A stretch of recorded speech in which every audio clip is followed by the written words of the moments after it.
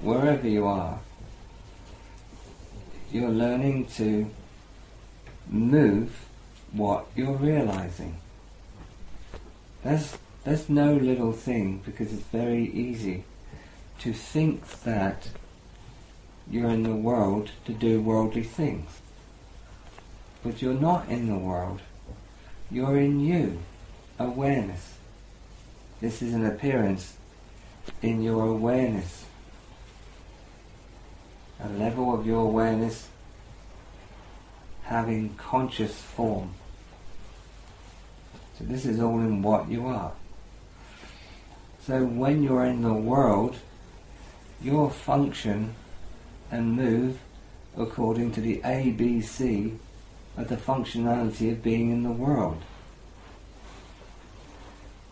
Waking up is realizing I'm not in the world. I'm in realization of what I am. So you can be, for instance, in your work, doing your work, but if your work isn't moved by the subtlety of what you're realizing, you're belonging to the world and not the realizing of you as awareness knowing.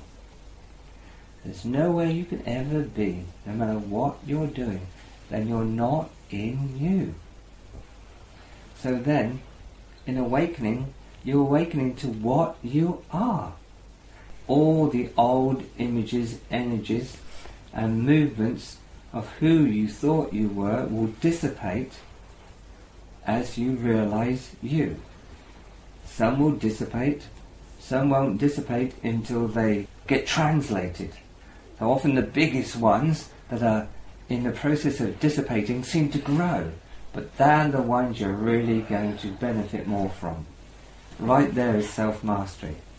Give that to your being. Respond to what your being will do with that. What will your being do with that? Nothing. Nothing. It'll just be in it. And within it, respond. So often within big movements of life are the supreme treasures of the deeper levels of realization. You could go sit in a cave in the Himalayas, and you could open and realize more profundity, more depth. Even realize. It's not until you come out into the world that what you realized becomes alive. Because when you realize, what you realized as you will move you into the world. It'll move you into the people. Right there you're going to discover what you realize. That's when the facet of the diamond that you realize really begins to live. Not getting stuck in the cave. Right there in life itself is where you discover, wow. And that has your whole body, your whole life, and it's so much more than just you. You see it amongst the people, you see it amongst everything. Right there in the chaos is where you realize the value of the one you realized.